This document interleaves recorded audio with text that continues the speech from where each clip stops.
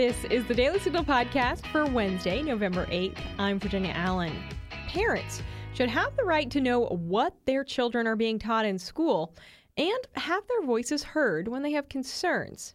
That's why Louisiana Congresswoman Julia Letlow introduced the Parents' Bill of Rights. The bill passed in the House back in March, but is still waiting to be taken up by the Senate. Today, I am so pleased that we are joined by Representative Letlow to talk about the bill, what exactly is in it, and why she, as a mom, is so passionate about making sure that the voices of parents are heard within the education space. Stay tuned for our conversation right after this. We get it. With big media bias, it's hard to find accurate, honest news. That's why we've put together the Morning Bell newsletter, a compilation of the top stories and conservative commentary. To subscribe, just head to dailysignal.com/morningbell subscription or visit dailysignal.com and click on the connect button at the top of the page. It is my privilege today that we have with us in studio Congresswoman Julia Letlow of Louisiana. Congresswoman, thanks for being with us. Thank you so much for having me, Virginia. It's an honor to be with you. Well, I'm really excited for this conversation. We're going to talk about everything education. Yeah, great. This is such an important issue to so many people right now, especially to parents.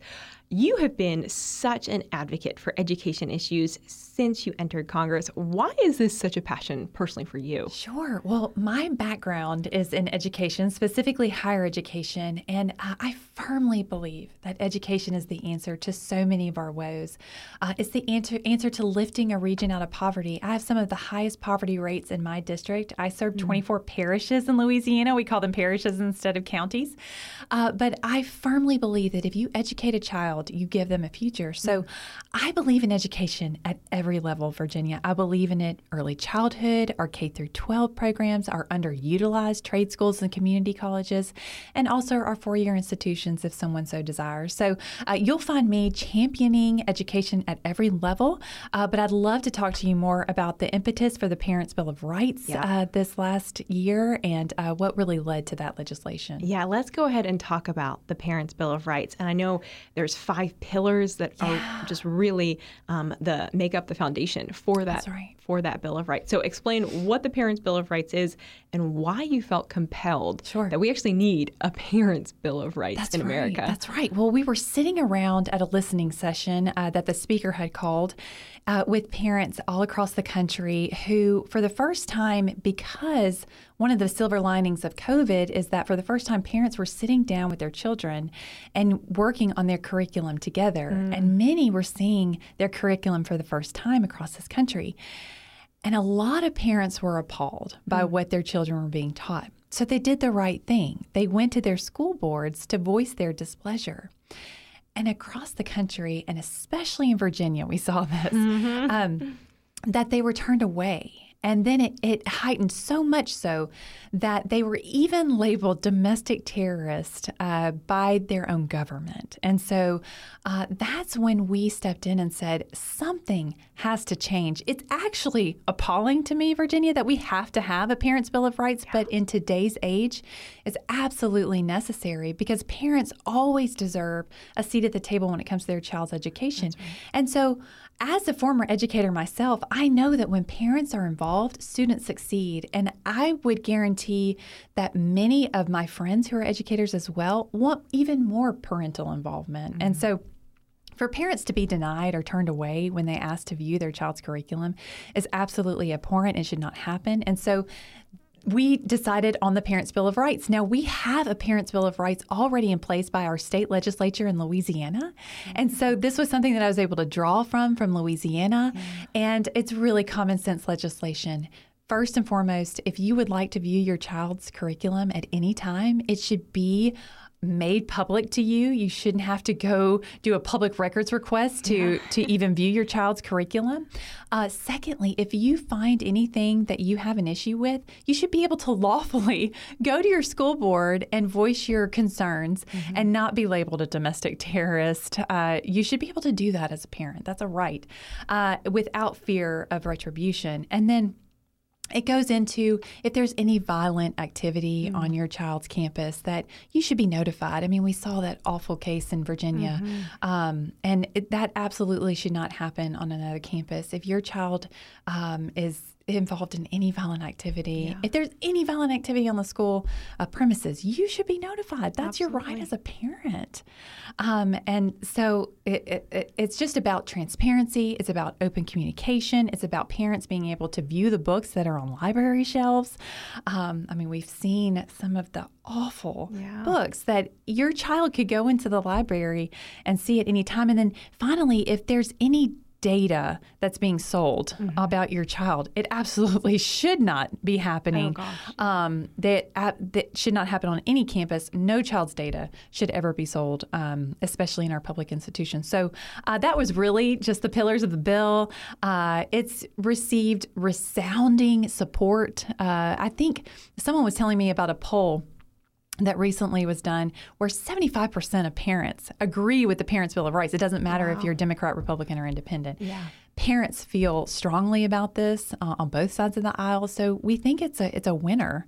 I'm hopeful the Senate will pick it up and do the right thing. Yeah, and your colleagues in the House obviously agree with you that this is common sense measures because in March the bill did pass. But where do things stand on the Senate? It's been several months since March. And has the Senate taken any action or indicated that they would take this up? Yeah, so I know there's been some interest from my Senate colleagues on the other side, but I'm hopeful that one of them will come forward and take it up. Again, it is a very popular opinion across the country. It's a winning message. It's a win for parents. So I'm hopeful. I'm an optimistic person, but I think that whichever senator gets behind it, that we can form a winning partnership and bring it forward. I love your optimism. Thank you. It's needed. Thank you. It's needed in Washington, D.C. to be optimistic. Yes. Well, I want to get your thoughts on another issue related to education that we talk a lot about here in Washington, D.C., and that I think increasingly Americans are thinking about. And that is, do we really need a Department of Education? Or is there a restructuring, some sort of dismantling that is needed of the Department of Education? What are your thoughts on that? Yeah, so I know we talk a lot about this on my committee that I work for, Education and Workforce. Dr. Virginia Fox is my chairwoman. She is a force. She is an incredible chairwoman. And so we are constantly looking for ways to scale back some of that authority that the Department of Education has and some of their terrible policies, their woke policies that are doing more harm to our children than good. So, I am open to those conversations. I'm open to finding ways that we can be better stewards of our tax dollars that are going back to our school districts. So I am confident that Dr. Fox is going to lead the charge in whichever direction we decide to go in our conference as a Republican Party. But again, she is a force to be reckoned with. And please, America, have no doubt that she will be reining in the Department of Education and making sure that they, again, are doing what's right for our children and our parents. Yeah, it's really critical. And it's encouraging to hear that there's people who are thinking about this really critically. Absolutely. And what the right next steps are. Exactly. Now, we're at a point where student loan repayments are returning. And I've had, just within the past week, I've had two different conversations with friends who are my age, who have student loans, and they have both praised President Biden for trying to forgive student loans. And I sort of said, well, let's talk about this a little bit more. But what would you say to young people who are looking at student loans resuming? They're looking at that price tag. They feel overwhelmed. And, as we think about how to move forward on an issue that is so important to young people, but we also need to think about the whole picture, economic impacts. What would you say to some of your young voters who are worried about this? Sure. Well, I would say a lot of this stems back to when you first get to your university or college of choice. And I am a huge proponent, Virginia, of transparency on our college campuses. Again, I worked in administration on a college campus. And so I know firsthand that there's not a lot of conversation on the front end with our students saying, hey, if you take out this loan, when you graduate and you graduate in XYZ major. This is going to be probably your take home your first couple of years. This is when your loan repayment's going to kick in. This is what a mortgage is. These are what your bills are going to be. And I think that if we were more transparent on the front end with our students and talking about financial responsibility and literacy and making sure that they understand, I think you wouldn't have on this back end young people saying, I just can't make it all work. I can't afford it. I could use some relief. Because really what's happening with that debt is we're transferring it onto other taxpayers. And that's not fair. That's not right, in my opinion, and many other opinions, that if you decided not to go to college, you shouldn't have to pay for someone else's degree. And so my dad was a financial advisor, and he taught me you need to really analyze before you take out a loan, before you have any debt. You need to make sure that you can pay it back. I think we need to teach our young people that about how important it is to be financially responsible and know what you're getting into. I saw firsthand some atrocious things where money was just flowing to students' accounts. They didn't really recognize or respect that they were going to have to pay back those dollars. And so then they'd come in with a brand new truck or come in, and it's just infuriating that we're doing a disservice to our students, but also to those people who did not elect to go to college should not be burdened with paying for someone else's decision to do that. So I'm not a fan of the president's views on this. I will say that loud and clear. It's a transfer of debt. That is not fair. It is not right. If you take out a loan, you should be expected to pay it back. Well, and ultimately, Biden's student loan forgiveness was ruled as not legal, not lawful. But we've seen that recently President Biden has introduced a new form of income-driven repayment for student loans. Can you explain what exactly the president has done and what your thoughts are on it? Yeah, I need to go just take a stronger look at all of that to see. I'm sure that I'm probably not going to be a fan of what he's proposing, just because, again, if it's taking any of the onus off of the person who took out the loan and transferring it onto other people, then it's absolutely not right. And it's my understanding that does a little bit of that. But I need to go spend some more time and just really digest exactly what he's proposing. Yeah. No, I really appreciate your transparency with that. And, there's constantly so much movement in that regard. And the details of, you say the devil's in the details. You got to look at the details. We got to sit down with it. And I promise you this, I, again, have no doubt that Dr. Fox is doing just that as well. And one other thing about that, I'm so excited that we are going to have the opportunity to reauthorize the Higher Education Act hopefully this Congress. And so I know that is one of the top concerns that will be addressed. We're floating around ideas right now about how to address that and make sure that these terrible policies that the president's putting forward do not come to fruition or light. For those who aren't familiar with the Higher Education Act, just give us a quick 30-second. Yeah, absolutely. So the Higher Education Act actually affects policy for higher education across the entire country. So it will address things just like this about student loan forgiveness. It talks about FAFSA. It talks about Pell Grants. It talks about all of those issues that relate to higher education. So if I may, can I tell you one quick story about Dr. Fox? Okay, so I had just come to Congress, and I was under wild circumstances, and I was struggling with what some would say a lot of women struggle with, but I'm sure men do as well. But I was having a rough day, or I was having the imposter syndrome, and I just thought, all of these people come from lawyers, doctors. I mean, they have these amazing backgrounds that they come to Congress with. Many years in government. And I said, I'm coming from education. What am I doing here? I'm not qualified to be here.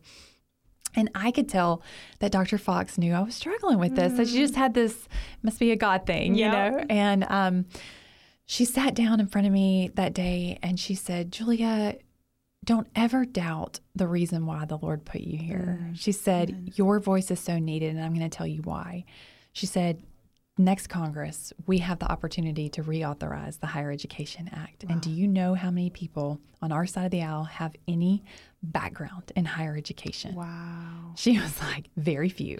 She would say, I would argue you and me and maybe one other person on the committee. So your voice is needed here. And that's when it clicked. I was like, oh, you're so right. This is the people's house. Yeah. This is why we need people from all backgrounds of life, because your voice is needed here. This is why we need doctors. We need lawyers. We need entrepreneurs, small business owners. We need stay-at-home moms to be here. We need single moms to be here. We need people from all walks of life, educators, to let your voice be heard and share your level of expertise when it's called upon. So it was just a God moment. It really was. And from that moment on, I've not questioned God's reasoning for having me here and Dr. Fox's reasoning for having me here. Wow. So. Those are powerful moments. We have to hold on to those moments in our lives. Yeah, cherish them. So critical. Yeah. Well, before we let you go, I do want to take a moment just to ask for your thoughts on November 17th. That is the deadline for Congress to pass budgets, to decide how much are we spending in the next fiscal year.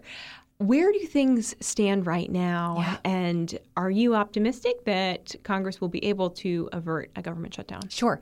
Well, conference is happening right now, and I've chosen to be with you, Virginia. So thank you for being here. But I am confident that leadership is putting together a proposal that most of my colleagues can get behind, if not all. I'm hopeful that we will be able to do that. They're floating around different ideas. I think it's within all of our hearts to not have a government shutdown. We know that affects livelihoods, that affects our economy. It's not good for anyone to do that. So I am so confident in Speaker Mike Johnson.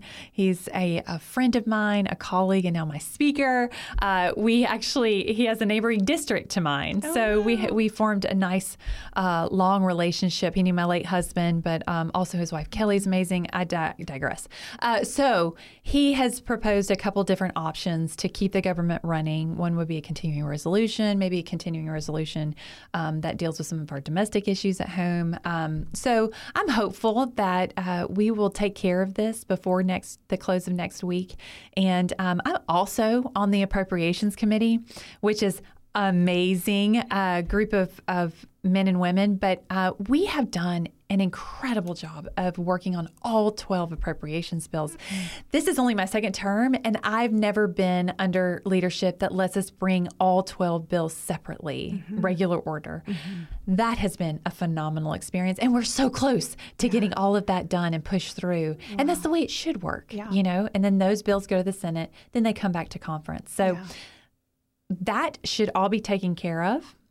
Will be taken care of. Maybe we need a couple more weeks to buy us a little bit of time to get that process through. But you have to recognize that process has not, I don't know when the last time they had regular order. It's been a long time. Yeah. A long time, yeah. So we're getting our legs underneath us again, you know, and all of us that are new to the committee are learning the process. So I'm hopeful. I'm, again, an optimist, but I'm hopeful that if anybody can do this, anybody can get us across the finish line. It's Speaker Mike Johnson and Leader Steve Scalise, both from Louisiana. Just throwing that out there. Little plug for your state. Right. I love it. Congresswoman, thank you so much for your time today, and thank you for your optimism. I love it. Absolutely. Great to be with you, Virginia. And with that, that is going to do it for today's episode. Thanks so much for joining us here on the Daily Signal podcast. Make sure that you check out our evening show as well. It's right here in this same podcast feed, where every weekday we bring you the top news of the day. Also, make sure to subscribe to the Daily Signal wherever you like to listen to podcasts, and take a moment to leave us a 5-star rating and review. Have a great Wednesday. We'll see you right back here this evening for our Top News Edition. The Daily Signal podcast is brought to you by more than 500,000 members of the Heritage Foundation. Executive producers are Rob Bluey and Kate Trinko. Producers are Virginia Allen and Samantha Asheris. Sound design by Lauren Evans, Mark Guiney, and John Popp. To learn more, please visit dailysignal.com.